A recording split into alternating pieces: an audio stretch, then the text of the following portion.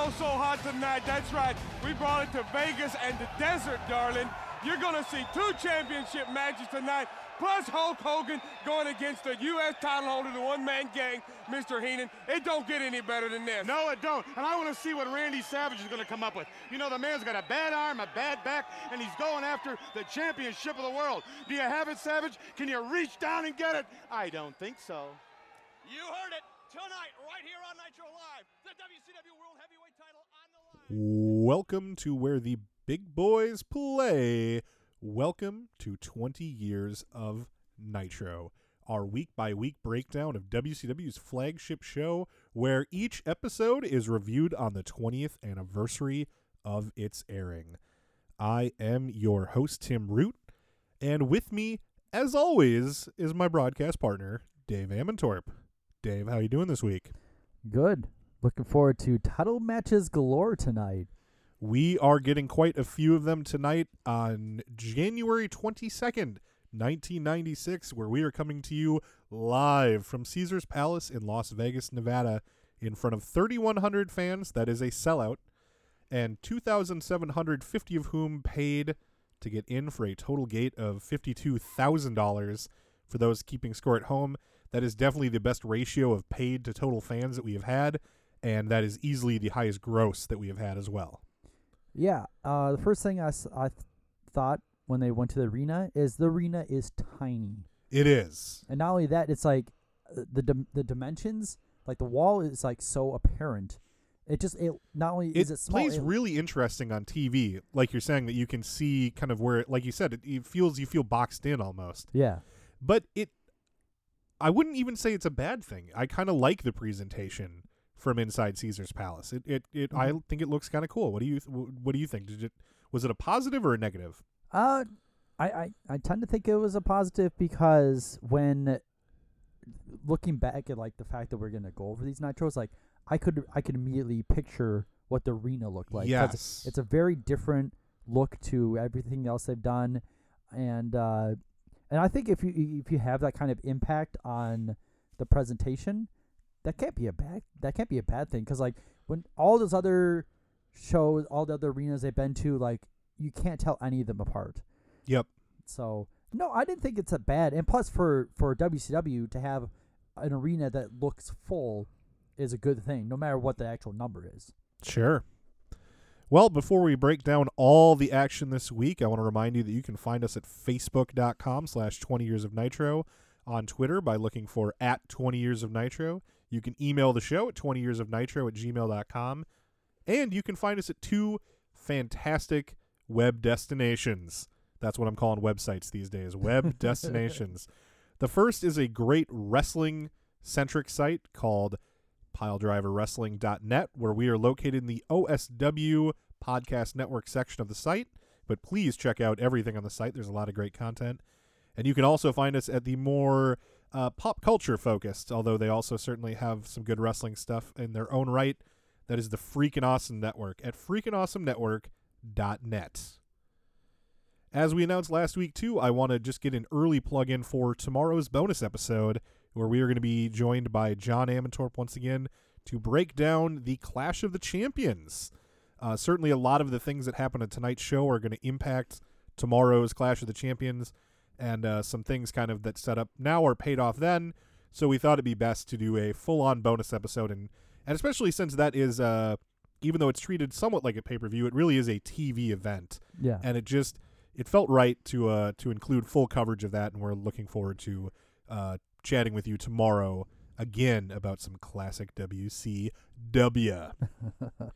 To start off this show, the first thing that catches my eye as we look at the announcers is that Mongo and Pepe are both in little tuxes. Well, I should say Mongo is in a full human-sized tux, and Pepe is in a little dog-sized tux. It's really good to clarify. Pepe also is wearing a little top hat, and he kind of looks like Slash from Guns N' Roses with that top hat, I thought. Except for the whole dog part of him. Except where he's a dog. Despite the Clash of the Champions being tomorrow, we are getting a huge show tonight full of title matches. Randy Macho Man Savage is going to take on Ric Flair for the heavyweight title. Sting and Lex Luger are going to take on Harlem Heat for the tag belts. And the U.S. champion, the One Man Gang, is going to be in action against Hulk Hogan, although that is not a title match, as Hogan definitely wants to beat the One Man Gang, Yes. but he does not want a title that is beneath him in his eyes, I'm Right. sure. So the announcers are about to kind of keep talking and get us out to our first match, but they are interrupted by a young bald gentleman who introduces himself as Conan. And you know what? It's pretty short what he's got to say, so I'm just going to include it here as an audio clip. Harlem Heat, all that action coming your way tonight. It's a pleasure to be here in WCW where the big boys play. My name is Conan. I am the Mexican heavyweight champion. And tomorrow, right here in Las Vegas, I will pull up my title for the very first time against Psychosis. And Psychosis is going to be a blueprint for your destruction. Tomorrow, I will lead just as I came in, the Mexican's heavyweight champion. Thank you very much, Conan. And you heard it. He will be defending that Mexican championship. We're going to talk more about tomorrow night. Right now, let's go to the ring. So there you go. Conan says that he's the Mexican champion, and he's going to be defending. He's got a belt with him to prove it. Yep. And he's going to be defending this Mexican championship tomorrow on the Clash against Psychosis. We've never seen Conan. We've never seen Psychosis. This is certainly an interesting and last-minute way to build up a match on the Clash. It seems very odd the way that this is just done in the an instant. It's just, I'm Conan, I'm the Mexican champion, I'm defending it tomorrow. Bye. And Bischoff's like, yeah, what he said is correct. Let's go to the ring. We are going to break down who exactly Conan and Psychosis are, and we are going to get to the bottom of that Mexican championship, and we will do that on tomorrow's Clash of the Champions episode. This is just sort of a quick introduction to Conan. So what did you think of this method as a promotion of a match? Like, does this convince anyone else to watch Clash of the Champions? Well, it seemed like the announcers were ready to move on as soon as he left. That's true. You know what, I guess, to answer my own question a bit, Conan is huge in Mexico, and we will talk about that more tomorrow, but he is, despite the fact that he seems like a nobody in this little WCW appearance, he is a major star south of the border.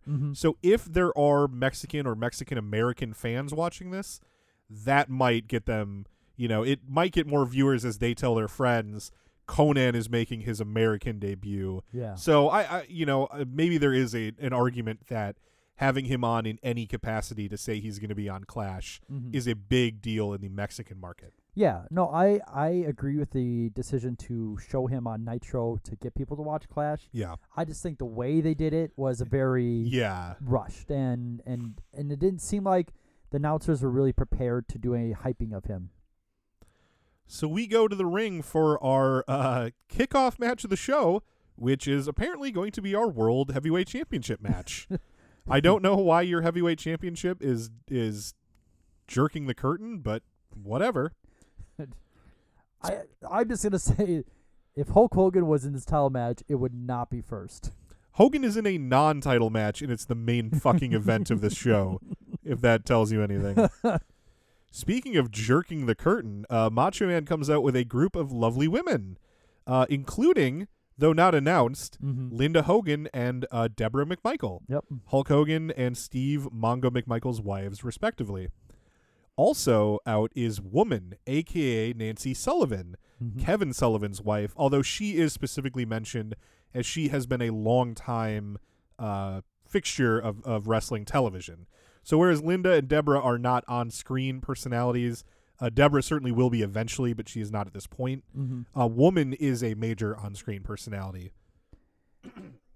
Woman, a.k.a. Nancy Sullivan, a.k.a. the future Nancy Benoit, is a former model whose introduction to the business was mainly just posing for wrestling magazines, through which she met her future husband, Kevin Sullivan, who convinced her to join his Satanist faction in Florida Championship Wrestling. Kind of interesting. I'm sorry. Hold that thought. In her posing for wrestling magazines, I think it's interesting if you're a listener who is a fan of other wrestling podcasts. You may have heard the guys over on We Watch Wrestling, certainly one of the most popular shows out there. They've talked a little bit about a feature in some wrestling magazine called Apartment Wrestling, which was just getting two attractive women in wrestling gear into an apartment and they would like stage like they were having a match in this apartment, and it was just sort of like to play up like a kinky lesbian fantasy, basically. So woman Nancy Sullivan was in some of those apartment wrestling features that have been alluded to on the We Watch Wrestling podcast. What were you going to say earlier? I was just wondering how that conversation went. Kevin Sullivan, join my Satanist cult, please. She would eventually marry Kevin Sullivan while managing him, both in Florida Championship Wrestling and other NWA affiliated promotions. She then had a stint in WCW from 89 to 90, where she managed the likes of Rick Steiner and Kevin Sullivan before she was paired with the Four Horsemen for a bit. So that's the big deal the announcers are making of her presence, and it's supposedly a way that Macho Man is screwing with Flair by coming out with a bunch of women, which is more a Four Horsemen deal, but specifically one of them being a woman that Flair has history with. Yeah. She left WCW and joined ECW along with Kevin Sullivan and stayed there even after he left. He came to WCW and became their head booker, but she stayed in ECW, and though there have long been rumors of her coming to WCW, Sullivan has gone in the WCW hotline and denied it several times. I don't know why. I don't know why this was treated as a big deal. But anyway, she's here. This was originally claimed to be just a one-shot appearance, but as we'll see, that's not true. She's going to be around for a while. On his way to the ring, Randy Macho Man stops to give a brief promo, and he's interrupted by Hulk Hogan, and let's hear what those two lovable bastards have to say to each other.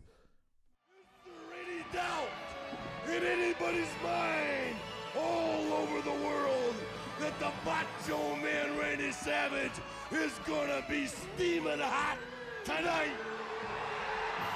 I don't think. Whoa, yeah. You know something, brother? The first thing that I want to do, Macho Man, because you're my best friend, is wish you good luck tonight, brother. Thank you. But with your entourage of beautiful ladies that are gonna blow Ric Flair out of this building, when you win the WCW title, brother, I want the first shot at it.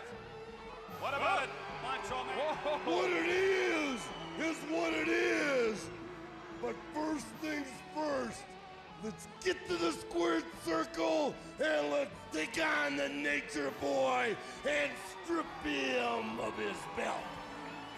All right, the Macho Man Randy Savage, what an entourage. So there you go. Hogan just wants a chance to wish his best friend good luck, because really this title match between Ric Flair and Randy Savage should be all about Hulk Hogan.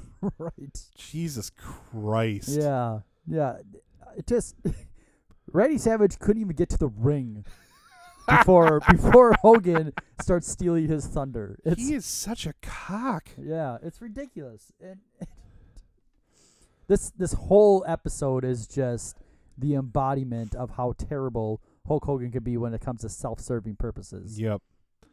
For a while on past episodes, we haven't really called it out specifically, although I think we played audio clips. Savage and Hogan have been teasing that they're going to have some kind of secret weapons for Clash of the Champions. Yeah. And Bischoff decides to let the cat out of the bag at this point, and he tells us that the secret weapon is going to be, drumroll please, Miss Elizabeth. How that is going to help defeat Ric Flair and or the Giant in that tag match, I haven't the foggiest fucking clue. Elizabeth certainly was a lovely lady who did a great job in the role she had, but she certainly never helped anyone win a match. That just wasn't her role. Yeah. It was never a part of Elizabeth's role. And not only that, like when it came to Hulk Hogan and Randy Savage, she always did a good job of like dividing the two guys. Right. You know?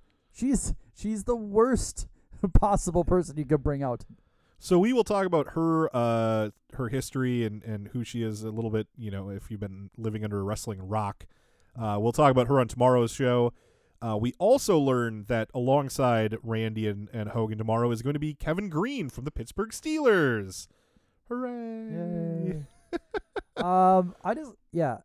Since we're getting close to this match starting, I just want to kind of make a comment of Woman. Yeah. I really liked Woman. As far as it's so confusing to say women. It's such a degrading fucking name. Yeah. No. She's just called Woman, for Yeah. God's sake. But she was like one of the best when it came to like these just killer stares. Okay. Or just her the expressions. She had like such great expressions that were both like alluring, but also just made her look like she was just utterly dangerous. Mm-hmm. I gotta confess, I have, like, other than news reports from the Benoit murders, I don't think I've ever seen woman in any capacity. Like watching this episode was my first exposure to her as like a wrestling character. Yeah.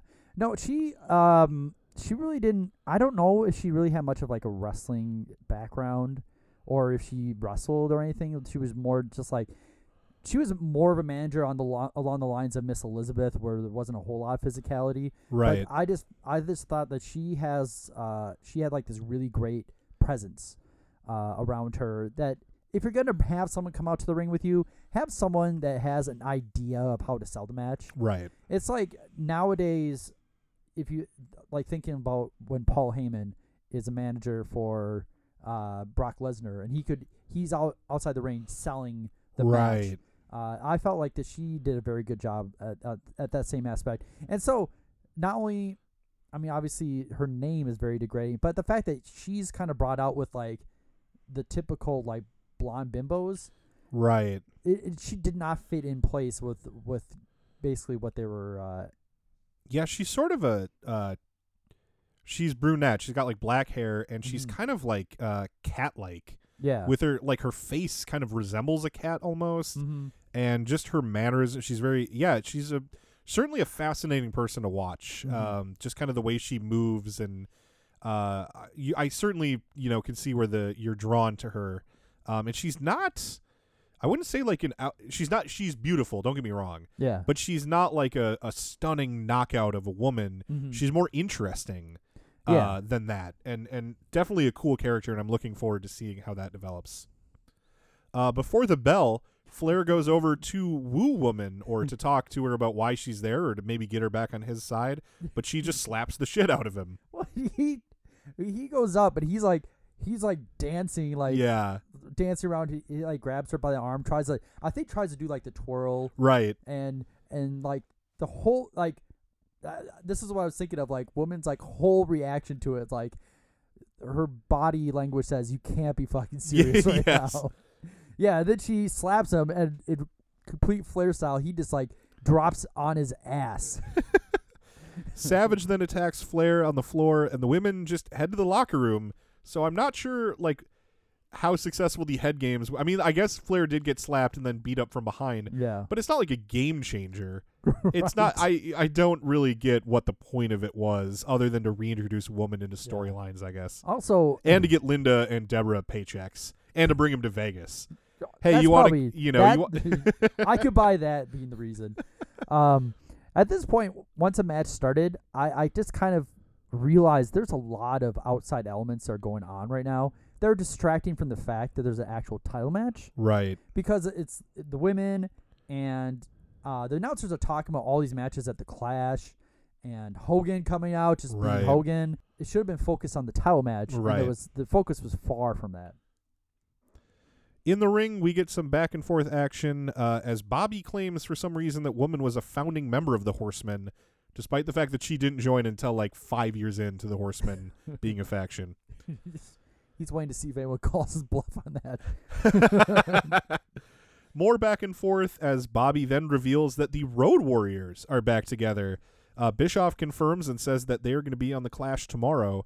And I'll get the exact date when we talk about it tomorrow, but I believe this has been about 4 years since the Road Warriors have competed as a tag team. So this is pretty big news, especially in WCW, where they were always more over than they were as the Legion of Doom. The Legion of Doom was very successful, but it always felt like the Road Warriors' true home was in WCW. Yeah. Jimmy Hart distracts the ref so Flair can throw Savage over the top rope. Hart then runs all the way around the ring to give Randy one of his patented soft little Jimmy Hart kicks. Patented. Flair heads out and whips Savage into the guardrail, which goes like flying back into the front row of folks there. Savage hits a desperation backdrop on Flair on the concrete gym mats. I thought I'd get something for that joke because they're gym mats. They're not made out of concrete, but Bischoff claims they're. Wow. See, it's really funny. It's so funny I have to explain it for like 45 seconds. He hits him on the gym mats. Bischoff says it's concrete, but it's not. It's gym mats. He then goes up to the top rope and tries to hit a flying double axe handle to the outside, but Flair moves, and Macho Man ends up hitting the guardrail. We get a commercial, and I am going to play for you the audio clip of a commercial that remains on the network for WCW Magazine. Yeah. It's a pretty fun commercial featuring Sting, so let's hear that now. Wow! This WCW Magazine is really cool. In the February issue, you'll see exclusive photos of World War III, including Ric Flair and Sting's brutal conflict. And is it a family feud? I'm torn apart. Or something more? Find out. Plus, the Macho Man, Randy Savage, speaks out. That's right, brother. Man, where do they get this stuff? Get your copy now on newsstands everywhere. After that commercial, we go back to the ring where Savage hits Flair and whips him into the corner. Flair does his little flip over the top rope and out to the floor. Eventually back in the ring, Flair begs off and goes for a low blow on Savage. But then he kind of gets up and does the Flair flop where he's like standing there and then falls. Yeah. But for no reason. Yeah. I can't think of any offense that happened to him like within 45 seconds prior to him doing that. Yeah. It's like he forgot that no one hit him or something. It's very weird and hilarious. Savage blocks a hip toss into a backslide for a 2 count. Flair counters a headlock attempt with a shin breaker and then locks on the figure 4. He grabs the ropes like he loves to do, but Randy Anderson catches him and tries to get Flair to break the hold, which Flair won't do. So Randy Anderson grabs Flair by the hair and pulls him off. Flair is unhappy about that and shoves Anderson, who shoves him back, and Flair does a great job selling that the tiny little Randy Anderson is actually like shoved him very hard. Yeah, and he looks pretty livid too. And it reminds me of something that I remember reading in Flair's book. He was one of the first to kind of bring in the bumping for the ref kind of thing where he would get shoved down by an angry referee. And that includes when he was NWA champ. And he says that some of the old-timers were just aghast that the champion would sell for the ref. But Flair just said, like, he would do anything it took to get the crowd, you know, to hate him or to get into the match. And he didn't mind selling for anybody, including the ref. And that's why Flair is one of the best. Yeah. The fact that he's out there getting pops for Randy Anderson is just why Flair is such an artist. You know, he's amazing. By the way, I kind of thought, like, as a referee, pulling one of the other wrestlers by the hair is kind of unprofessional. Oh, the shit the refs do tonight that's unprofessional. Ooh, oh my God, this is a bad night for referees. Flair lets that go. He takes the shove, but he doesn't get into it more with Anderson. He just kind of moves on. He hits the rolling knee drop on Savage, but Savage is pretty okay, and he gets up to the top rope and hits a couple double flying axe handles. But Jimmy Hart is back up on that apron, distracting that ref again. Oh, Jimmy. At this part, Arn Anderson runs down with his like foreign object that's been used so much lately, the taped brass knuckles or the taped up knucks or whatever you want to call them. Whatever it is. Flair then holds Savage for Arn to punch him with the knucks, but Savage moves and Flair gets nailed. So this is what I was talking about, the ref. Jimmy Hart does such a bad job. It's his job as the guy distracting the ref, and he can see what's going on. Yeah. So he has to give Randy Anderson the cue of, okay, now you can turn around. But he tells him way too early. So Randy Anderson is clearly watching as Arn Anderson accidentally punches Ric Flair. That should be a DQ finish, and Randy can't win the belt. But of course, that's not the finish of the match. Right. So Randy Anderson has to just be like, oh, I didn't see that. Even though when the punch happened, he jumped in the air like doing ref selling, like, oh, what a punch. So he's even sold the move that he's now pretending didn't happen within his sight. Or, alternately, he's such an unprofessional dick that he's like, yeah, I don't give a shit. That Flair was being a real asshole, so I'm going to just count the pin. Yeah, because I was trying to find reason for him too, and it was like, well, I mean, if it's comeuppance for the heel, they'll just let that slide. I guess so. But that would be an instance where the announcers fail to do their job. Yeah. Because they don't pick up on that at all. Hogan is out because, of course, he is, and he yanks Arn off the apron as Savage goes up to the top rope. At this point, the bell rings. Pretty loudly and for a while, too. So I don't know if the timekeeper or the bell ringer or whatever we're calling him, I don't know if he saw that Randy Anderson saw the punch and he assumed it was a DQ, or if no one told him what the finish was supposed to be. Who knows? But the fucking bell's ringing. The match is still going on because Macho Man goes up top, hits the Macho Elbow for the 1-2-3, and your new heavyweight champion of the world is Randy Macho Man Savage. You know, thinking about the fact that the announcers usually didn't know how the matches were going to finish, I can imagine that the timekeeper probably wasn't told what the finish was, and so he saw a foreign object, and then there's guys coming down to the ring, so he goes for the repetitive DQ, like stop the madness sort of bell ringing. What was the WWF pay-per-view that ended with some kind of shenanigans where the bell rang? Wasn't it Brock SummerSlam last year? Brock and Taker, and wasn't there the bell rang early and it became like a whole thing? Yeah. And everyone on the internet was bitching about how ridiculous that is because the bell guy never rings early. That's like completely unheard of. Well, no, apparently it happened in this fucking match. No, that was the one where the timekeeper saw Undertaker tap out. Right. That sort of thing. Yeah, so this is like the same thing. The bell ringer saw the DQ, so he calls it. Right. And the ref is just like, nope. I don't care. I don't care. Right. So Savage wins his second WCW World Heavyweight title, and Hogan is in the ring celebrating like he just won the fucking title. Yeah, I mean, it got to the point where Savage is like, what are you doing? Yeah, let's go to an audio clip where Savage really goes into Hogan and keep in mind, this is the second time Hogan's done this because the end of WrestleMania 4 is the exact same thing. Savage wins the title, and Hogan makes it all about how happy he is rather than how Randy is great, you know? Yeah. So let's go to an audio clip with these two arguing.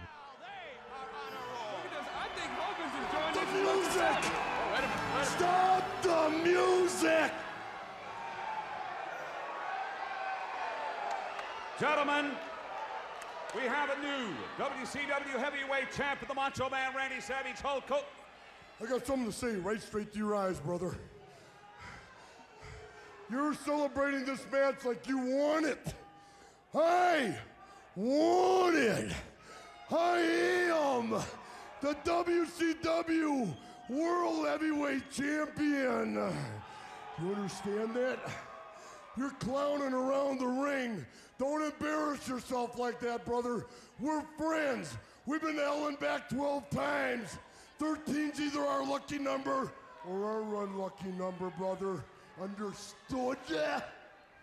Well, you know something, Macho Man? Congratulations on being the new WCW heavyweight champion, brother. But I might add, with a little help from your best friend, man. And by the way, after the one-man gang tonight, I would love to have the first shot at the title, brother. Uh-oh. Here we go. You've been watching my back for a long time, and I've also been watching your back for a long time. And you know something? I can't wait till the next lifetime. You get your red and yellow together. My name's not Nick Bockwinkel. I'm not the WCW committee. I'm only the World Heavyweight Champion. Oh. You get yourself up to the #1 spot, and I'll give you a title shot. And look at me. Oh. You just look at me right now, friend. I want to do it right here in Caesar's Palace. Do you understand? Gentlemen, can I point something out? Randy Savage, Hulk Hogan, you've got fish to fry before you get to that, because tomorrow night it's the two of you meeting the Nature Boy and the Giant. Well, first things first, brother, you're right. You're not Nick Bockwinkel, but just like I watched your back tonight, brother, you watch mine with a one-man gang. After I take care of him, I'll do whatever I have to do for these Hulkamaniacs to get to the #1 position, brother. And after I get after I get to that number 1 position, brother. As far as I'm concerned, right here in Caesar's Palace, we'll get it on, brother. Brother, this match has got to happen. Hulk Hogan versus the Macho Man. And if you can beat me, I'm going to shake your hand. But guess what? If I beat you, which is probably going to happen, I want you to shake my hand too, right here in Caesar's Palace. You got a deal or no deal? You got a deal. We start tonight. Ooh, yeah. Thank you very much, gentlemen. Double, oh yeah. Randy Savage and Hulk Hogan tomorrow night at the Clash of the Champions. They're going to be collaborating. The big news, Kevin Green from the Pittsburgh. So there you have it. Hogan wants his first title shot. Savage again says he's not Nick Bockwinkel, but he'll, if that match happens, it'll happen. He'd be glad to do it any time. And they tease doing it here at Caesar's Palace, which is sort of odd because there's no scheduled events at Caesar's Palace. There's no upcoming pay-per-view. Mm-hmm. These guys are basically just going into business for themselves. Right. It seems like. I also like because this is the second week in a row where Hulk Hogan's like, I'm your friend, but I'm just gonna dress you down in front of everyone. Right. And this time, like, Randy Savage is not putting up with this bullshit. Yes. Because he's getting like in his face and he's like, this is the way it's gonna be. Like, I'm the champion. And you're gonna have to like earn your title shot. I'm not just gonna give it to you because you're a dick. And also, if we face each other, I'm gonna beat you. So deal with that.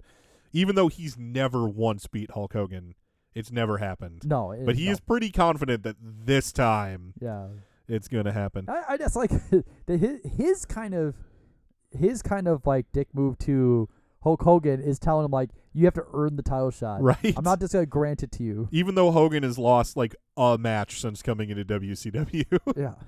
It's not gonna be hard for Hulk Hogan to obtain himself a title match. I also enjoy Mean Gene trying to get them to promote Clash of the Champions and their match together, their tag team match, and they completely ignore him and just instead promote their completely fictional match that they're going to have at Caesar's Palace against each other.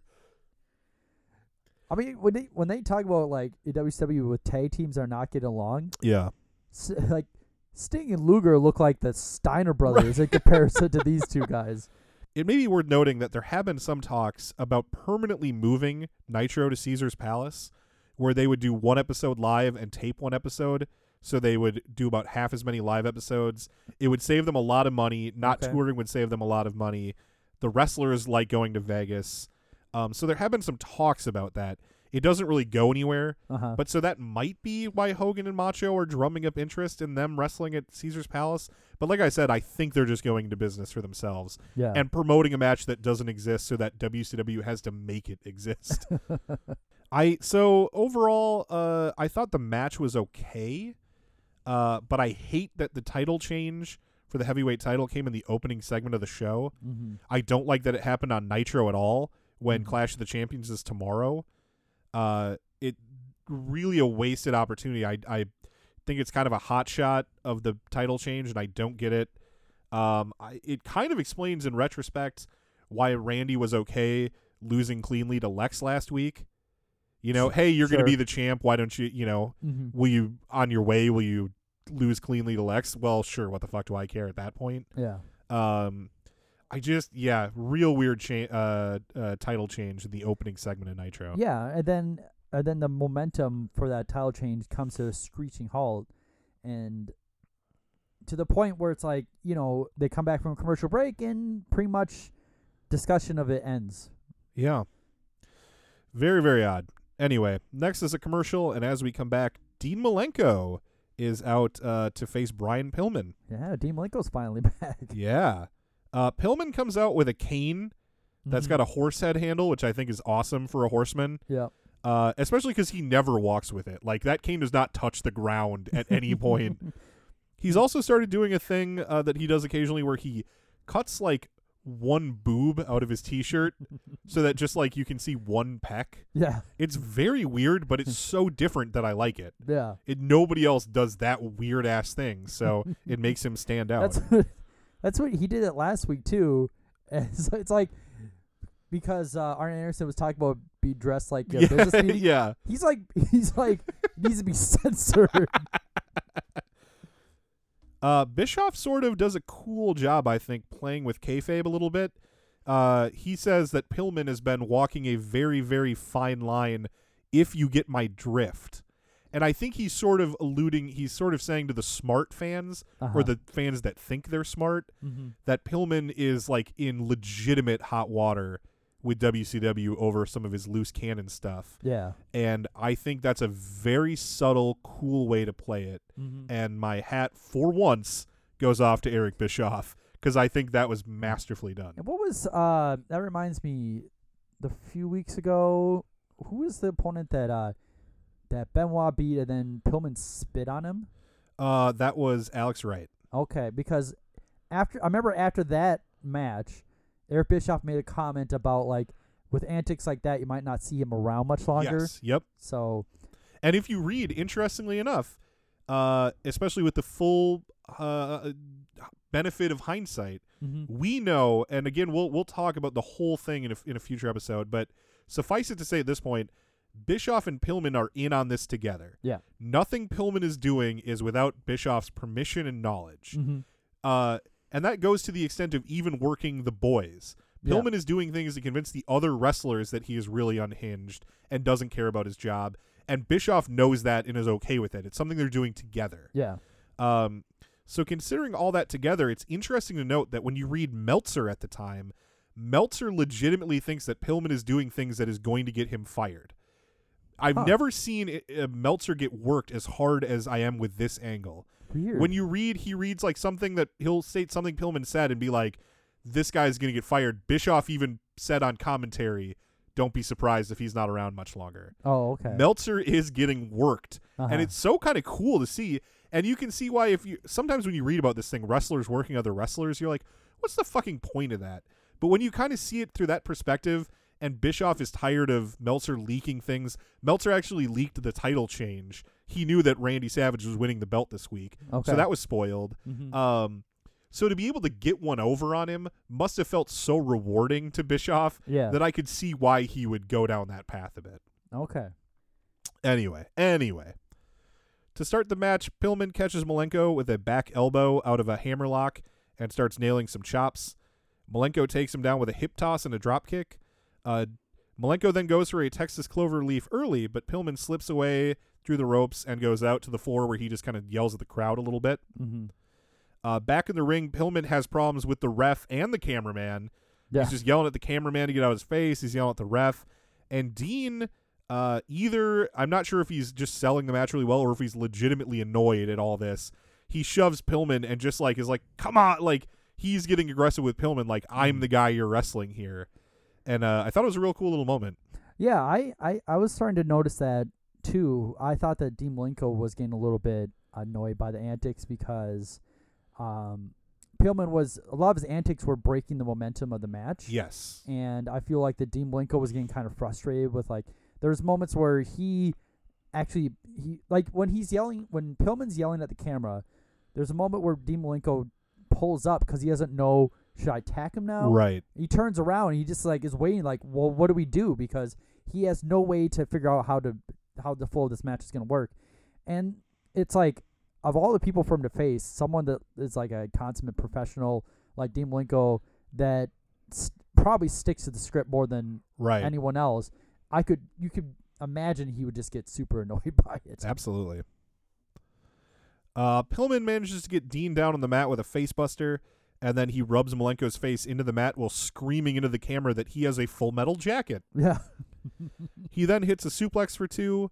He goes for another pin, but instead changes his mind, flashes a 4 in Dean's face, and then just slaps him hard in the face. An angry Malenko, just pissed from that disrespect, tackles him and starts nailing him with forearms to the face. Malenko then hits a running corner clothesline and a very nice brainbuster. Yeah, and this is another example where I think that there's definitely a disconnect between these two, because after the brainbuster, Brian Pillman, by all appearances, is acting like he's knocked out. Correct. Yeah. And Dean Malenko, like he grabs his head, he's acting knocked out, but like Dean's like, no, we're gonna keep going. So he forces him up. Yeah, he forces him up because he wants to hit a neck breaker. Yeah. Yeah. And I think that's another example of where, like, from the very beginning, like, Dean Malenko is just not figuring out what Brian Pillman's doing. And so at some point he's probably like, I just need to take control of this match because he's clearly not going to cooperate. Right. Yeah, absolutely. Anyway, like I said, Malenko hits that reverse neck breaker for a 2 count. Pillman then begs off into the corner, and Malenko goes for a running charge, but Pillman gets a knee up and then hits a tornado DDT. Pillman covers Dean for like half a second before changing his mind again, and instead just getting up and yelling at Nick Patrick some more. He then gets Dean up and hits some chops, but that just fires up Malenko, who hits a Tiger Bomb for a 2 count. He then drop kicks Pillman. Pillman heads out to the outside of the ring. On the floor, Pillman sends Malenko into the guardrail, regaining control of the match. They fight on the outside for a bit and then head back in the ring, where Pillman goes for another tornado DDT, but this time Malenko just shoves him off. Malenko then hits a gutbuster and locks Pillman in sort of a grapevine ankle lock submission. That seems like the best thing to call it, I think. Yeah, and after the fireman's carry into the gutbuster, I liked it that Dean Malenko, he took a moment because he was getting applause from the crowd. The crowd just loves that move. Yes, it looks great. It looks, I mean, the top rope version is the ultimate, but even the regular gutbuster just looks fantastic. Yeah, and I thought it was really good pacing on Dean Malenko's behalf to kind of wait there, because it was kind of like a moment where he was being appreciated. So Pillman breaks out of that submission by getting to the ropes. They then battle on the apron a little bit, but Malenko gets knocked down, causing his foot to get trapped between the ropes. So what's meant to happen is his leg is trapped in the ropes. Pillman is meant to then pin him right away, but unfortunately, Pillman falls to the floor. His momentum just carries him to the floor. Yeah. So he has to then jump back up onto the apron, crawl through the ropes, and get the pin. But what that means is that Nick Patrick clearly sees that Dean Malenko's foot is caught in the ropes. Yeah. So when he counts the 1, 2, 3, giving Brian Pillman the victory, it makes no sense because there should be a rope break. It already makes Nick Patrick look, that finish even when pulled off would look dumb because they're so close to the ropes. Any ref would make sure that a foot wasn't on the ropes or under the ropes. So it already is dumb. But the fact that Pillman falls and Nick Patrick has nothing else to look at. There's nothing he can conceivably look at without looking like a major idiot.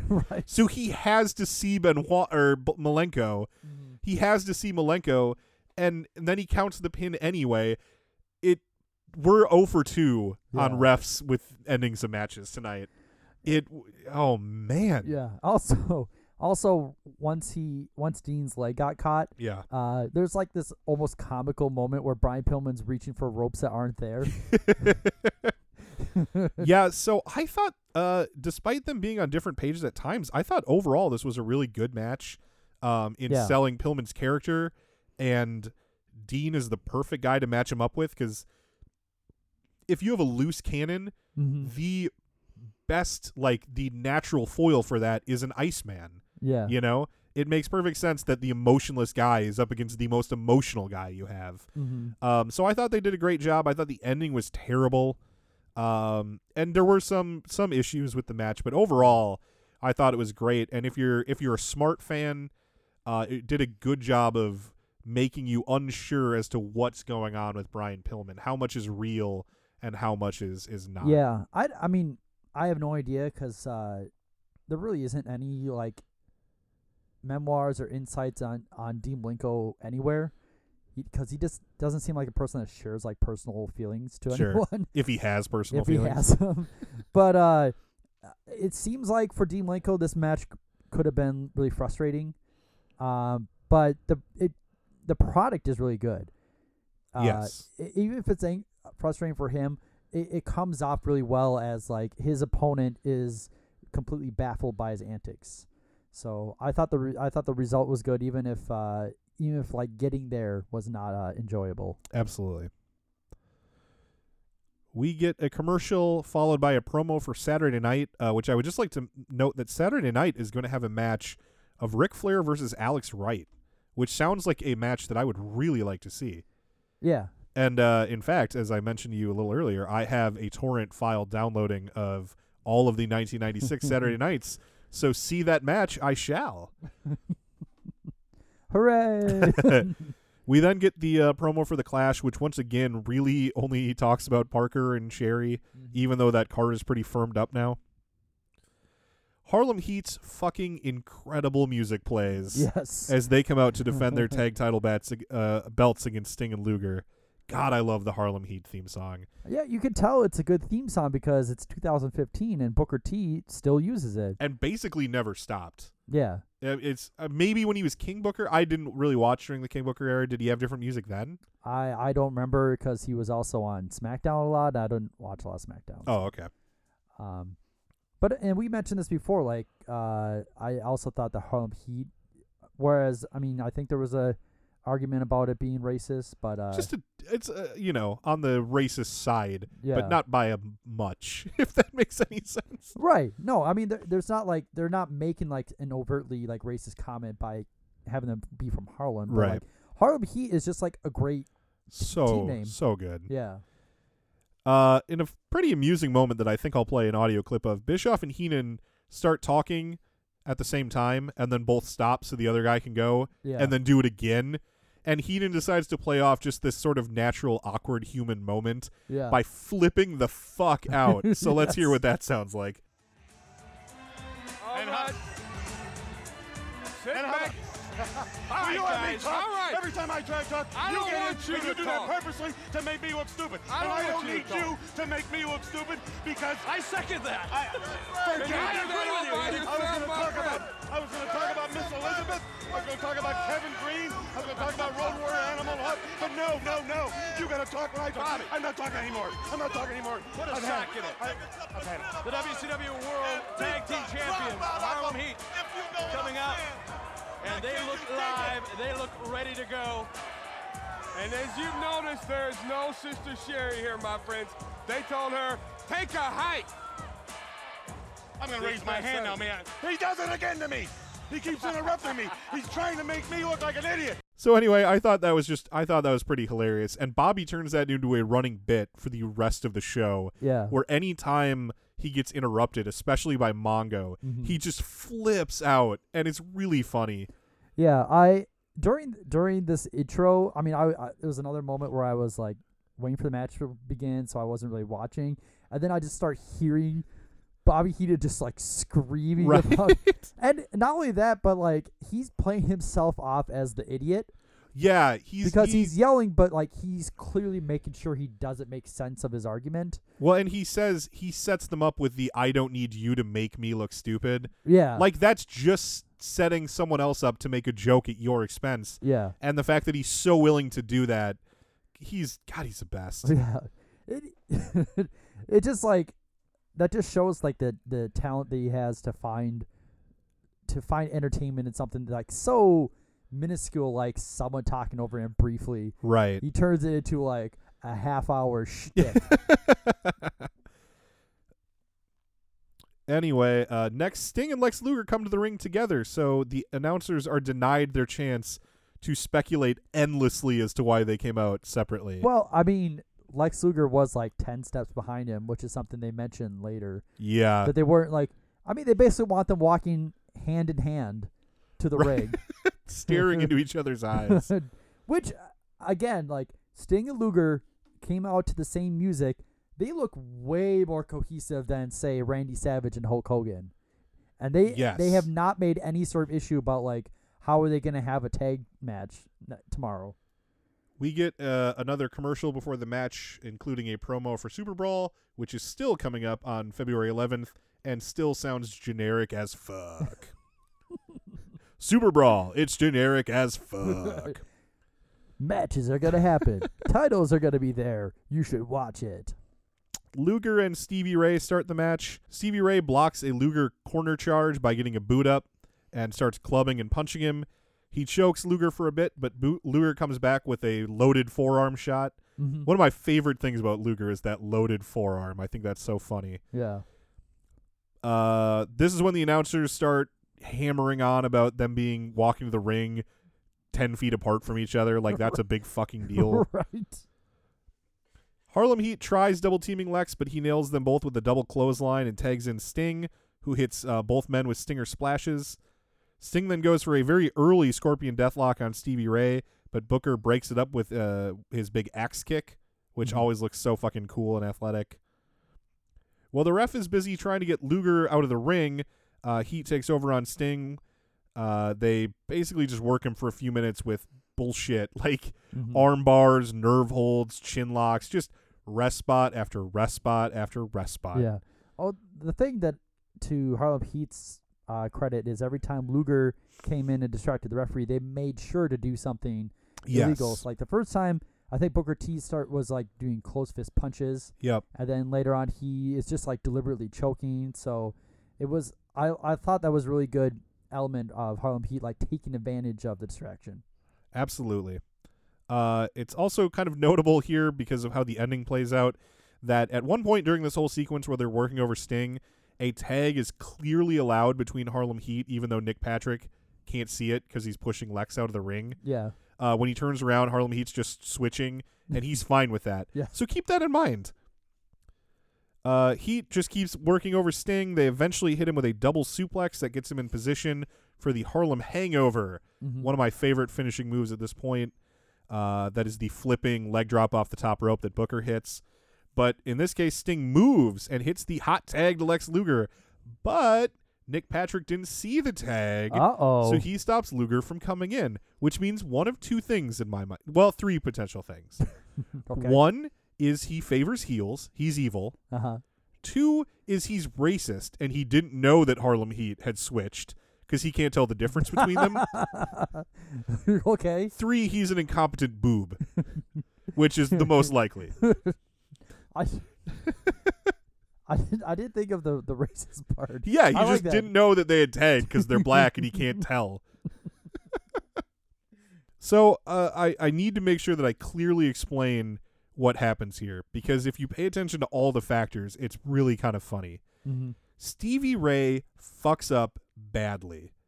He needs to come in the ring so that the ref focuses on him and misses the tag between Lex and Sting, but he doesn't know that he's supposed to come in there. So Booker, who is lying on the ground having just missed the Harlem Hangover, he looks over to Stevie and starts yelling at him to come in the ring, then beckons him with his hand like 4 or 5 times, get in the fucking ring.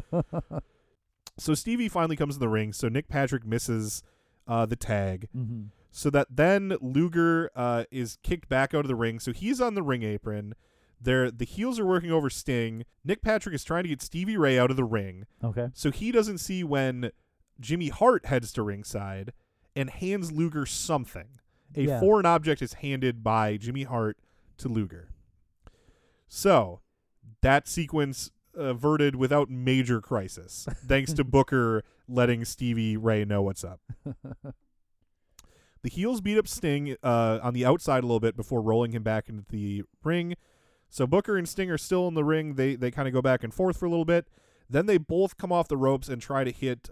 They both go for crossbodies. One of my favorite spots in wrestling is two guys careening off the ropes, jumping into the air, and hitting each other with crossbodies. That's one of those moves that looks like it legitimately hurts. I don't know how it can do anything other than hurt like a son of a bitch. Yeah. They collide violently.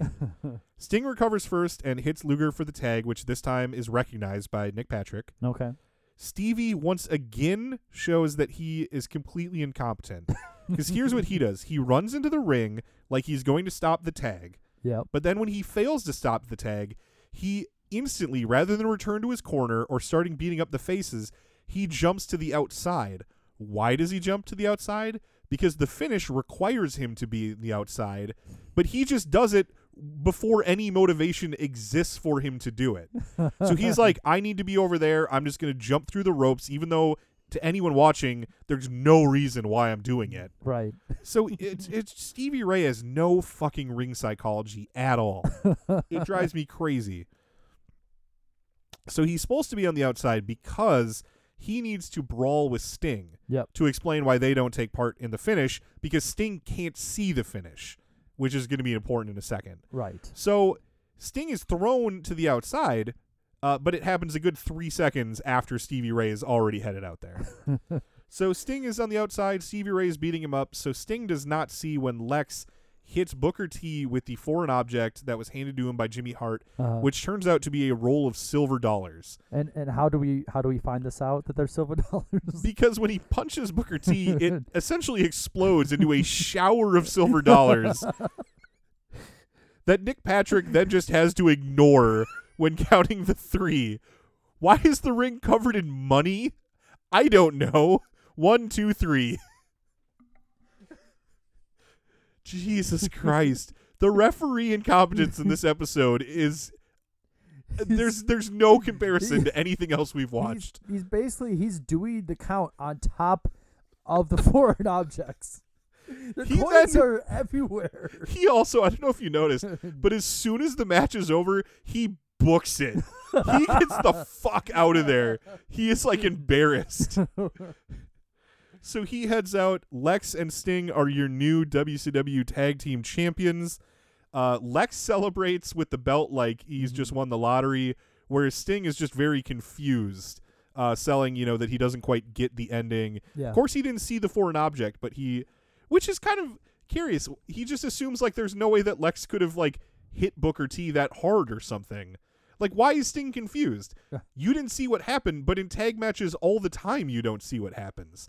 You hear from the ref that you won and you celebrate. I don't get how Sting is able to already sell this like confusion. Because if he saw anything, if he was looking in the ring at all, he would see the shower of silver dollars and he wouldn't need to be confused. He would know. You see Booker T laying there out cold. There's silver dollars all over the place, and you kind of like, what happened here? I also tend to hate storylines that revolve around one character not watching Nitro or any replays or talking to anyone in the back. Yeah. Like the fact that Sting is probably, and we'll find out tomorrow when we do the show, the fact that Sting is probably going to show up tomorrow and act like he still doesn't know that they won the match by cheating. Right. That kind of shit drives me crazy in wrestling. Yeah. It's treated like it's a real sport, and this is your weekly, installment of it, except for when the Bears play the Packers, if there's like a blown call, fucking Aaron Rodgers can talk about it the next day to the press because he watched the game film. Because it's a sport, Right. It's fucking dumb when wrestlers just act like they don't. And not only that, they hype it up as like the most watched wrestling program. Right.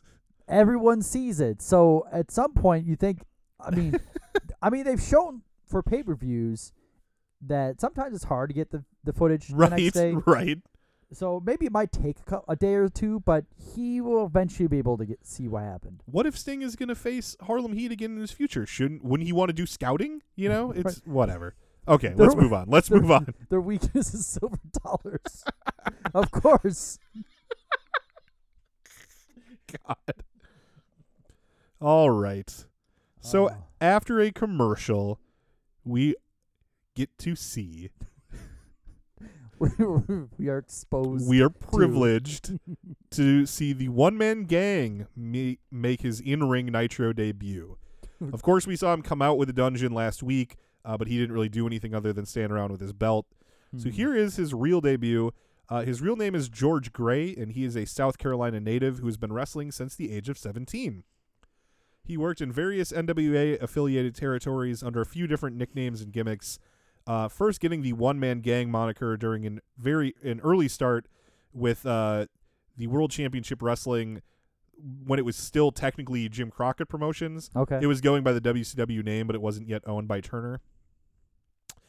He was even the heavyweight champion of Bill Watts' short-lived Universal Wrestling Federation, where he feuded over the belt with Hacksaw Jim Duggan.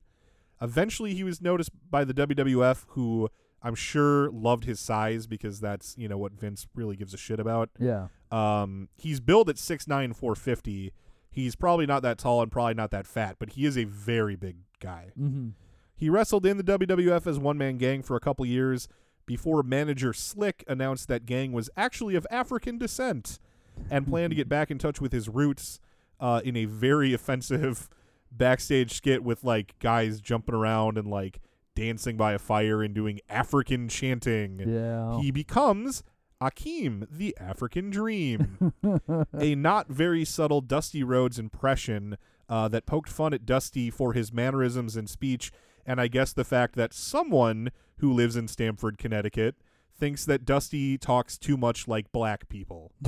So I don't know who that Connecticut person might be who's also pretty fucking racist. But there you go.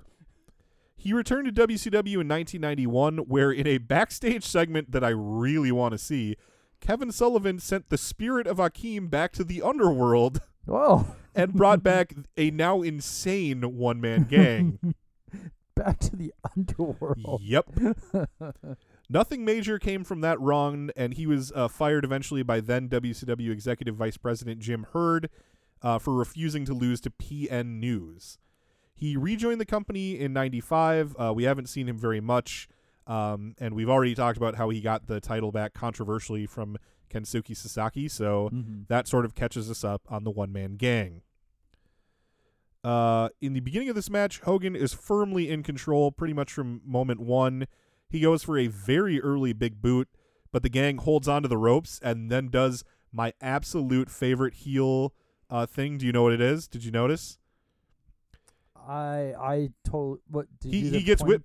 Point to the brain? He points to his brain. Yeah. You know what I love. Yes. I love when heels outsmart someone and then point at their brain so we know how they outsmarted him. It was with their brain. It's in their head up here. Well, he's pointing at his brain, his big, big brain.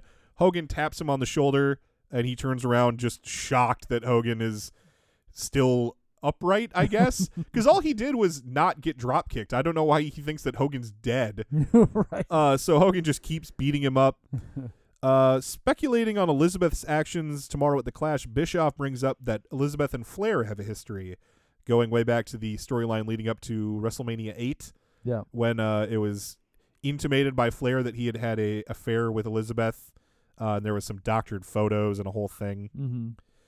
Bobby says that you can never trust a woman, and you can't trust Ric Flair. So who knows? That's a good point. I hadn't thought of it that way. After beating up Gang outside the ring for a bit, Hogan rolls him into the ring and nails him with a punch so hard that Gang stumbles away and starts doing some of his old Akeem, hand jive mannerisms. The only explanation for what happened is that Hogan punched him so hard he thought he was Akeem again. It's really weird. Hogan then pokes him in the eye and bites him in the face because why the fuck not, right? Right. Why not? What the fuck? Hulk Hogan. Jesus Christ. I loved Hulk Hogan so much as a kid. And growing, getting older and learning a lot more, I get that he's a dick. But I never hated him nearly as much as when we started watching the show. Watching how he behaves in WCW, he is such a fucking prick. It's your memory of Hulk Hogan's getting torn down episode by episode. Yeah, I'll never be able to watch WrestleMania 6 again. Although I guess I was cheering for Ultimate Warrior anyway. Yeah. So anyway, getting back to this episode. One Man Gang finally gets a chance when Hogan telegraphs a back body drop, so Gang clubs him on the back and hits him with a body slam. He then hits the 747 splash, which is his finisher, I want to remind you. Hogan no-sells it, hulks up, slams the One Man Gang, hits the leg drop for the win, and that's that. Yeah. The entire match, Hogan let Gang get in virtually no offense other than 3 moves. He no-sold his finisher, and then beat him like it was nothing. Yeah. I don't know that anyone has looked worse in the ring. Even Hugh Morris looked better. He had a lot more offense than One Man Gang got in. Just a shit match. Yep. Why that had to be the main event and Flair and Savage jerk the curtain, I'd like to say it's beyond me, but it's not. That implies that I don't know why. I know why. Right. Gee, it's just bullshit. Fucking A. Anyway, the 4 horsemen in the Dungeon of Doom, of course, come out to attack Hogan. Notably, the Zodiac attacks him. The Zodiac has been sort of his savior recently, and they've been playing up that, like I said, maybe he's getting some of those old Ed Leslie memories back or something. But no, here he comes and attacks him. Savage then runs out for the save. The Giant gets held back by Zodiac and One Man Gang. So now Zodiac is saving Hogan again. Oh God. Yeah. They clear the ring, of course, and Savage and Hogan are standing tall. Eventually, Mean Gene gets in the ring, and Hogan and Savage are standing tall, and they start again talking about their title match that exists nowhere but in their heads. I'm not going to include an audio clip because they don't say anything that they didn't say last time. I think they reiterate again that they will definitely be in Las Vegas, though. Yes. And they talk about tomorrow night's match where they're going to have Miss Elizabeth and Kevin Green out. But it's all stuff they said earlier in the show. I don't see the need for this at all. Yeah. The announcers yammer their normal closing show remarks, and Bobby gets so mad at Mongo interrupting him again that this time he just throws down his headset and walks off yelling. Yeah. And Mongo is very, charmingly amused by this. He's just got the biggest smile on his face, like, oh, that Bobby.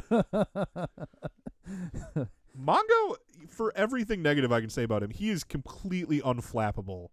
Like, nothing pierces that just like, oh, shucks. Yeah. You know, he's just a happy-go-lucky guy. And that kind of actually sounds like it's true backstage, because I remember hearing... I forget, maybe it's in Flair's book. He talks about Scott Hall constantly fucking with Mongo. Oh, that's right. I think you mentioned that before. Constantly fucking with him. And Flair says, you don't want to mess with this guy. He is legitimately very, very tough. Mm-hmm. And he says if Mongo wanted to, he'd have no trouble kicking Scott Hall's ass. Yeah. But Mongo just laughed everything off because he was completely unflappable. He was just always in a great mood, didn't have a bone to pick with anybody. Yeah. So, he's shit at announcing, but just seems like a likable guy in real life. Right. Anyway, in our Raw recap, before I guess I get into the Raw recap, it's worth noting that on January 21st, Shawn Michaels won the Royal Rumble, and Bret Hart retained the WWF Championship against The Undertaker. I believe that Bret has to defend the title against Diesel before WrestleMania. Yes. But essentially, the main event of WrestleMania is clearly being telegraphed as Shawn versus Bret. Yeah, and also Shawn will have to defend his Royal Rumble contestantism against Owen Hart. Contestantism. That's a thing. Against Owen Hart at the next okay. review. Okay. But for all intents and purposes, it's clear to just about anybody that Shawn and Bret are heading towards a showdown. Yeah. So in our actual Raw report from this night, January 22nd, Vader makes his Raw debut by defeating Savio Vega. He then goes on a rampage assaulting the ref, which brings out WWF President Gorilla Monsoon, who suspends him. Vader then splashes the Hall of Famer against the turnbuckles before nailing him with an elbow drop and a Vader bomb. That writes off Gorilla Monsoon from television. WWF is going to be getting a new on-screen authority figure soon.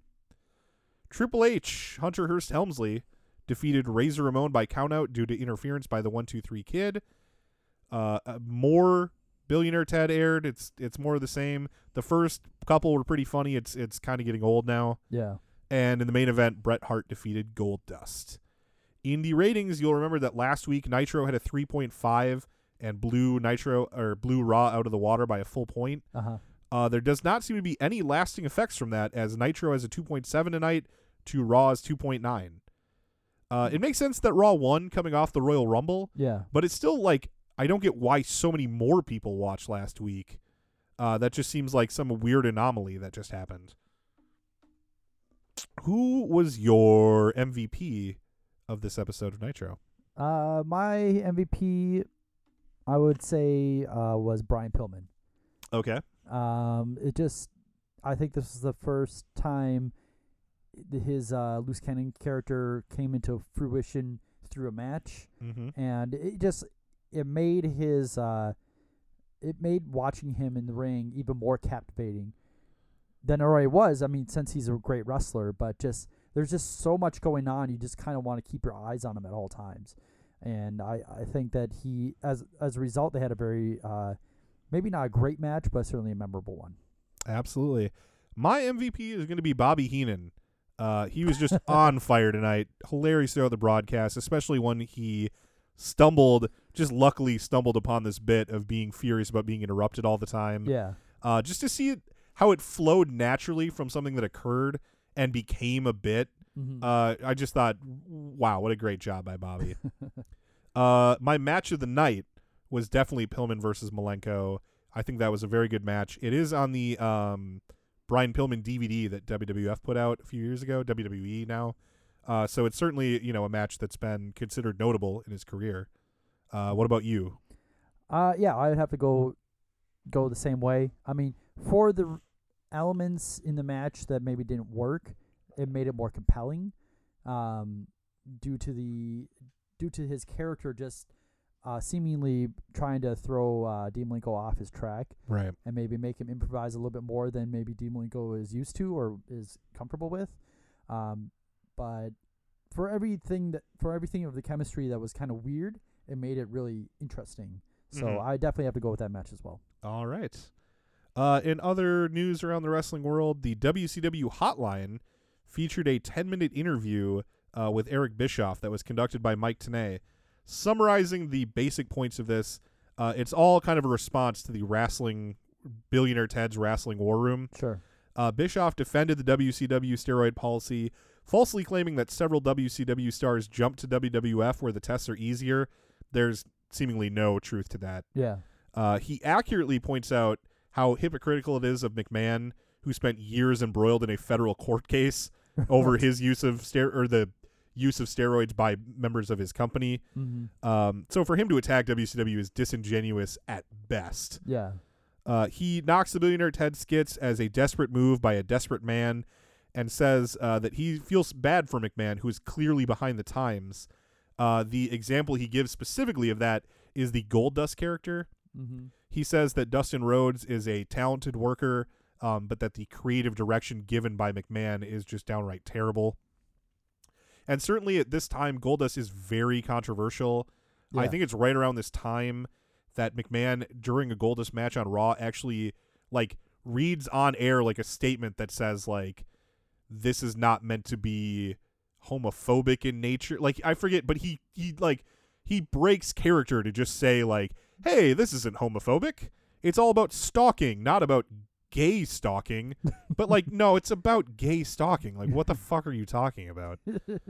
Yeah, considering that at WrestleMania 12 it gets a whole new level. Right. And in other kind of news, this is just a funny note I grabbed from Meltzer. A couple days before this Nitro, on the January 20th episode of Saturday Night, the one-man gang defended his U.S. title against the Super Giant Ninja, formerly known as the Yeti. And Meltzer says that may be the worst match of the year. And I think that's especially funny because it's January. So I'm definitely going to seek that match out in my new collection of Saturday Night episodes. Anyway, that's about all. I think maybe we'll run down the card a little bit of Clash of the Champions, since we are going to cover that tomorrow, at least the big matches. We know that we're going to get Conan versus Psychosis for the Mexican Heavyweight Championship. Yep. We are going to get Sting and Luger versus the Blue Bloods, with the tag titles presumably now on the line, now that Sting and Luger are your new champions. Yeah, I would assume so. Your new heavyweight champion, Randy Savage, is going to team with Hulk Hogan and take on the team of Ric Flair and the Giant. And as we know, Hogan and Savage are going to have Miss Elizabeth and Kevin Green of the Pittsburgh Steelers on their side. And I believe that I mentioned that Pillman is going to be taking on Eddie Guerrero. That is an advertised match. And I think we get another match or two on the actual event. But you will have to tune in tomorrow to find out what those matches are. The Road Warriors are going to be wrestling. Oh, the Road Warriors are back together. Are they wrestling or just on the show? I don't know if they specify that. I would have assumed that they're going to have a match, but...